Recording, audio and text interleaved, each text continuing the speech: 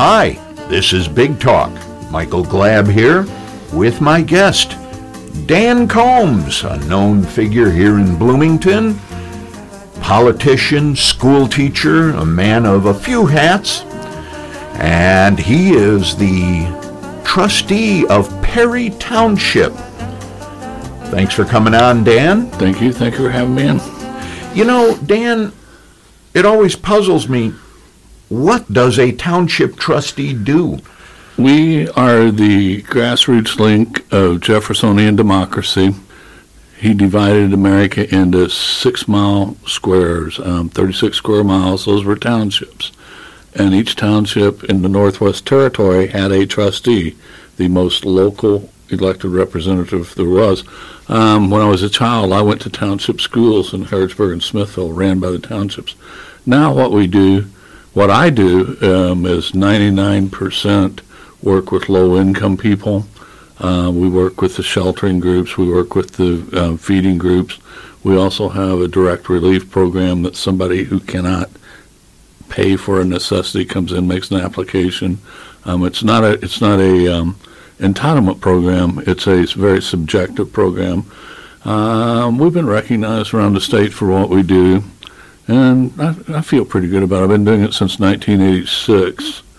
It's an elected position. It's an elected position. How long are the terms? 4 years. And there's a township board. It used to be called the advisory board. It's not called that anymore, but it's township board. They're the fiscal body. They set the budgets. They pass resolutions, ordinances, but they don't order spending. They can't order spending. Governor Daniels tried to get rid of township trustees. It was the biggest failure of his administration.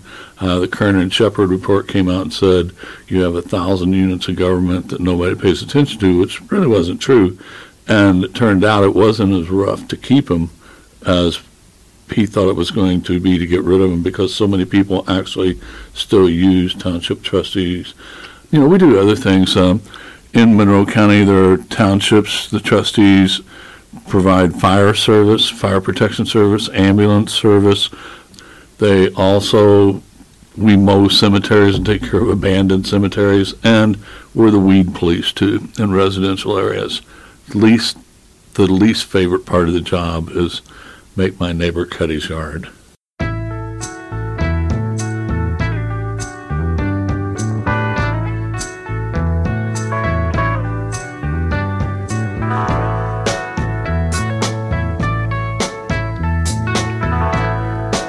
Love is but a song we sing, fears the way we die.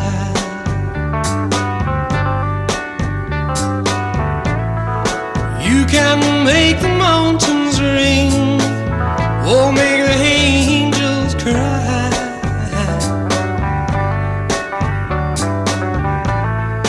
Though the bird is on the wing, and you may not know why.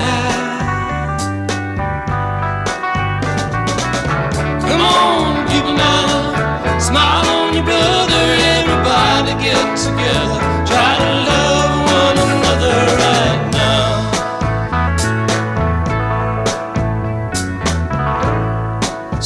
Our Township Assistance Program, we're recognized. The county commissioners are very happy with us. If we screw up, someone can order an appeal, and the county commissioners hear it. They've never overruled us, and we're always very detailed. We've never had a negative finding in our audits, but the people who come in asking for assistance are the people that a lot of us don't want to sit by in restaurants and things like that. But a lot of them are also people, substitute school teachers, people who have just been pushed out of the marketplace. The working poor. The working poor, yes, somewhat. A lot of it is the non-working poor. Yes. The people who just ran out of options. So we're very sensitive to disparate groups. Some people call them oppressed groups. Some of them call them forgotten groups. But I've matured, I believe. Used to, I was pretty strong on self-initiative and self-reliance. But anymore, let's see, what's his name? Tom Laughlin, Billy Jack. the Billy Jack movies we grew up with in the 1960s and 70s, Billy Jack said, one thing you don't ever want to do is get mad at a snake for being a snake. And there's a lot of wisdom in that, and our clients aren't snakes, but if they're addicts, that's not necessarily their fault. And it's taken a long time for me to get to that part. People like Forrest Gilmore from Shalom Center, other agencies, we've talked so much, and it's just been an awakening that sometimes, even though we think things are in our control, they're not even close to being in our control. Some may come and some may go. He will surely pay his.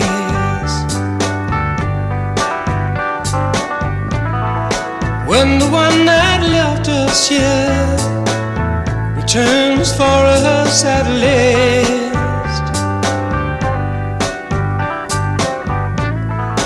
we are but a moment's sunlight fading in the grass. Come on, people now, smile on your brother. Everybody get together, try to love one another right now. Come on, people now, smile on your brother. Everybody get together, try to love one another right now. Speaking with Charlotte Zitlow, she talked about when she came into city government back in about 1971-72, there was, at that time, a move to tweak how the township trustees helped people in need. What the township trustees did at the time was literally give food commodities, boxes of stuff, to people. And then there was a move to say, well, why don't we just give them a check or a card, something to help them pay for their grocery shopping. And we've came almost 360 on that. Honestly, my grandparents grew up in a corner of Appalachia, so poor they didn't have coal. And 2 weeks every summer, I lived out of boxes of commodities. That's what they lived on. Wow. And then when we came into office, Pauline Dyer was the director of Community Action Program, and we were the first township to start dispensing commodities all over again.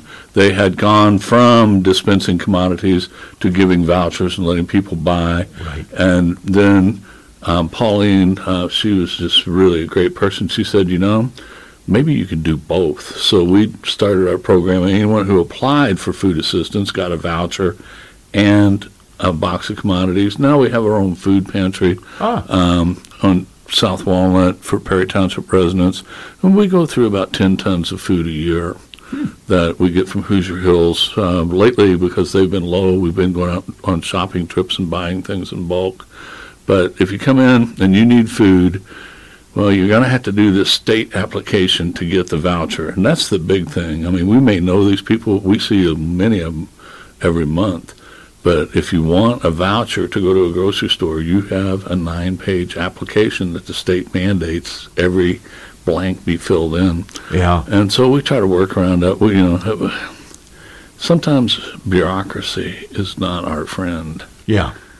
Correct me if I'm wrong, but if someone's really down on their luck, can they come to you and say, I need some cash?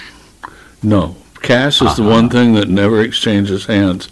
Food, utility, shelter, medicine, anybody who needs those things, who qualifies, and the qualifications, again, are semi-subjective. We try to be consistent. They apply, and we go directly to the vendor. If you can't pay your rent, and we agree we're going to give you a few $100 worth of rent help, we contact the landlord. We send a voucher to the landlord who brings it back. He gets the check. Grocery stores get a voucher for food. Doctors get vouchers for medical care. That's not happened very much. VIM really took the pressure off of medical. That was a huge need. And now with the expansion of Medicaid, we don't see much medical. We bury paupers still. That's what it's called, pauper funerals. Right. We don't like that language. But the alternative is indigent funerals. So, I mean, we couldn't gain anything by using the other approved legal language. But people die on the street, literally. And the coroner comes and calls us and says, this person is here and they have to be put in some form of eternal rest. Yeah. And we have the County Trustee Association. We have agreements with the funeral homes that they will provide a cremation or a burial. We get a reduced rate for it. And it's I don't want to say it's a growing concern, but it's a growing concern. The heroin epidemic we have seen, last year, normally we bury maybe 8 or 9 people. Last year we buried 18, I believe. Somebody has to do it. We try not to write them off when they're alive, and the idea of writing people off when they're passed on is, I'm still a good Rooseveltian liberal. Yeah. I used to think when I started, we're saving people. And then I thought, well, no, we're stabilizing people. And now I think what we're doing is we stabilize their rate of descent back into crisis. Uh-huh. And every client's application is reviewed by me, as well as their written determination of what we're going to do with that case. We write really extensive case management plans. There aren't very many programs in this state we don't know about that might be able to help a person do anything from get job training to get prescription discounts, things of that nature. So we spend a lot of time, I spend a lot of time second-guessing my employees.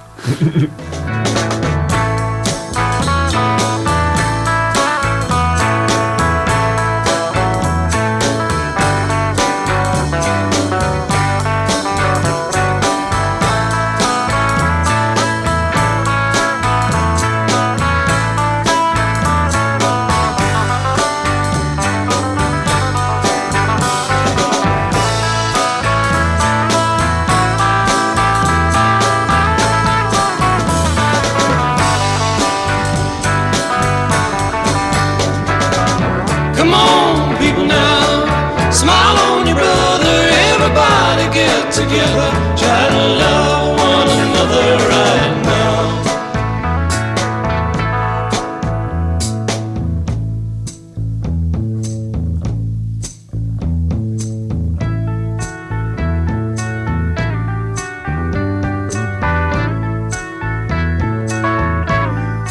Dan, is Indiana unique in maintaining this kind of extensive township system? Indiana has the most developed township system in the U.S. Nowhere else. Illinois actually has a benefit program for residents, but it's an entitlement. It's like they run a commodity program, things of that nature. But no, not exactly like this. Massachusetts still has township trustees, but they do different things. Fire departments, I don't want to say they're universal, but east of the Mississippi, volunteer fire departments and township trustees pretty much are always in the same breath. Yeah. As you move out west, it changes. But east of the Mississippi, there's still a lot of township government. And Michigan, and periodically people go, well, why do we need this layer of government?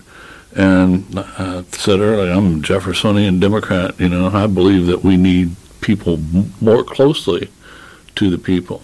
One of the things we forget about, the Bill of Rights is 10 amendments, but there were 12. Right. And one of those was no one will represent more than 50,000 people.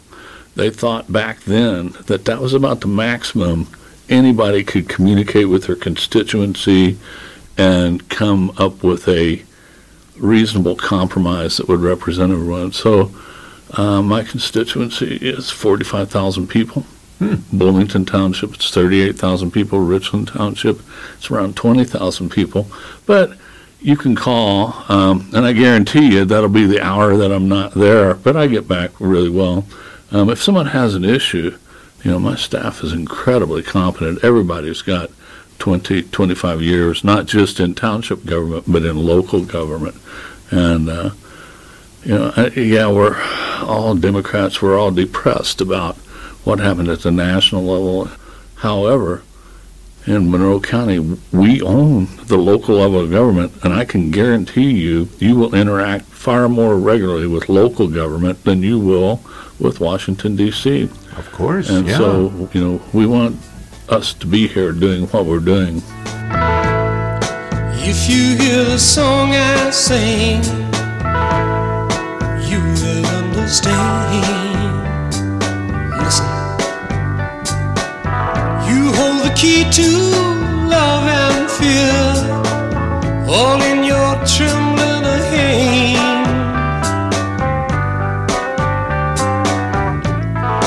Just one key unlocks them both. It's there at your command. Come on, people now, smile on your brother. Everybody get together. Try to love one another right now. Come on, people now, smile on your brother. Everybody get together. Try to love one another right now. I said, come on, people now, smile on your brother. Everybody get together. Try to love one another right now. Right now. Right now.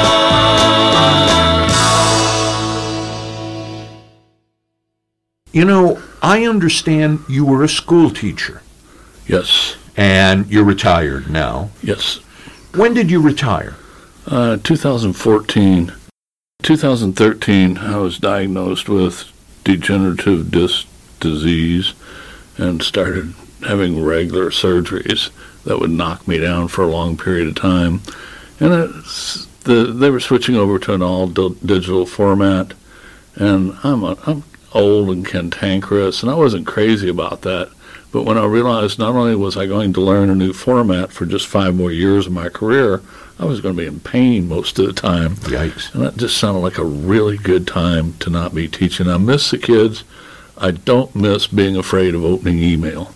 Mm-hmm. That really became a stretch there at the end because of just you never knew if you were getting a new directive from somebody or whether you had a parent who was helicoptering over their children. I enjoyed it. I started teaching at Wabash Valley State Prison, a high-level security prison over in Sullivan. Mm-hmm. Sullivan had 2,000 offenders in it, and I spent a year there, commuted every day, and then came back to the township office at 2 in the afternoon. And What do you mean teaching at a prison? How does one teach at a prison, and why? you teach with both your eyes open and your ears open. They have education programs. Wabash Valley was for violent offenders at the time, and there was a local man who recruited me. He was a volunteer recruiter, and he had seen what we had done with homeless people here in Bloomington, so he asked that I go to Wabash Valley, not just to teach. I taught middle school. That was my official job. I was on the staff of Vincennes University, and I taught middle school classes, GED classes.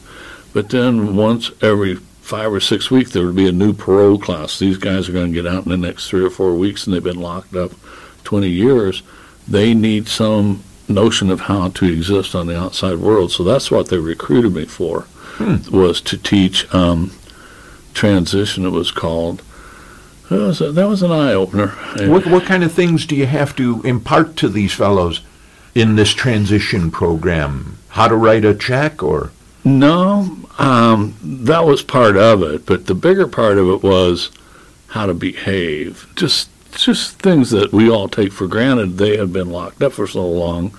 And prison is an underground. Everybody's got a scam going. Yeah. But just, guys, everybody's going to take a drink. But if you take a drink, first thing you want to do is throw your keys in a pond somewhere. Uh-huh. And make sure you can't get behind the wheel, because you already have a record. You're on parole. If you get caught, you're going to come back. Just things that we all understand. And most of them didn't have that kind of education. Goes into, did a lot of studies while I was there, but it goes into frontal lobe development, things like that, being able to see consequences of actions. And it translates fairly well into working with the disadvantaged population that we work with. It's a really immediate thing for those people. Is, well, they're getting evicted tomorrow. I don't, what's your long-term plan? Don't get evicted tomorrow. Mm-hmm. And there was that same mindset in the classes that I taught that, it's tomorrow I'm worried about. What history? History was a long time ago. Let me tell you why I'm here. It was an education. We're never too old to stop learning and to stop changing. And I've been asked to go back, and it just, it was too negative. It was the most negative environment I've ever been in. I didn't wear a uniform, so I wasn't a corrections officer. I wasn't convicted of anything, so I wasn't an offender. We were just this tweener population of civilians who wandered around the prison with our eyes and mouths open, watching the biggest show on earth. Was there a sense of respect for you? Yeah, that was one thing. Even among the corrections officers, it wasn't just the offenders, as they knew we were educated. And this was in the 1990s, before the teachers had undergone the last 20 years of diminishment by the press and the right wing. And yeah, there was a lot of respect. I never felt threatened, even though, I had mother stabbers, father rapers, the whole group W bench from Arlo Guthrie. And they just, and guys, if someone lipped off to us, there would be another offender that would come in and no, this guy brings us something. And, taking ownership of it. When we partner, like with Community Kitchen, with Shalom Center, New Leaf, New Life for offenders getting out. At the township, we provide facilities or money. We've done facilities over the year, but that's what we've encouraged in those organizations, is that the clients take an ownership and do the protection. You see it at Community Kitchen a lot. It's, hey, don't screw this up. I come here for dinner. And New Leaf, New Life is that way too. They're on our campus on South Walnut. We provide them with space, and their guys, if there's anything, a truck pulls in with commodities or food that needs unloaded, they're out there. And, they don't let people hang out and smoke, because this is our space here, and you can really do some damage if you just don't stay within the structure. Now, Dan, you were talking about in your school days being a little concerned about new technologies and so forth. Yet, the way I found out about you is through social media. You're a man who is big on social media, and what I found out is your nickname is Carp. Where the heck does that come from? It comes from getting out of the Army and getting unemployment for the only time in my life and going fishing. And I fished, and that was back, there was a movie, The Great White Hope, about a boxer. Yeah. And I became the Great White Carp Hunter. My brother actually named me that, and then it's gone through several variants. And so for 30 years I've been Carp. I wrote columns before the HT, the Herald Times, got their neighborhood columnist. Right. I wrote columns for 5 years, twice a week with them under Carp Combs, and I'm just used to it. If it's someone who calls me Danny because my name is Dan, Danny I know is someone I went to grade school with.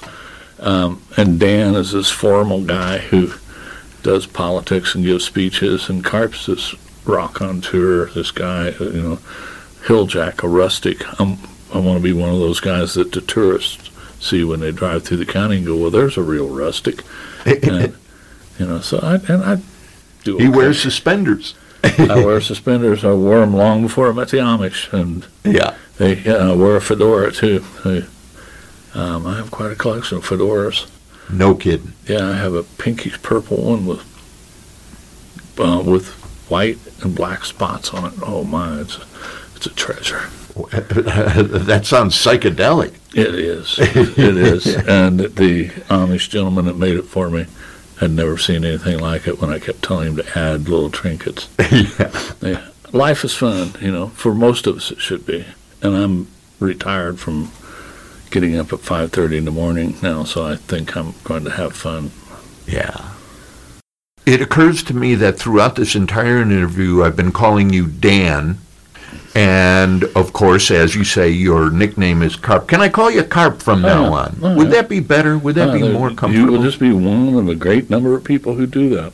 All right. Then you're Carp. I'm Carp. I have several photos of me by the Owen County Town of Carp sign. And I have a lot of photos where people drive by and just take a picture of the sign by itself and send them to me.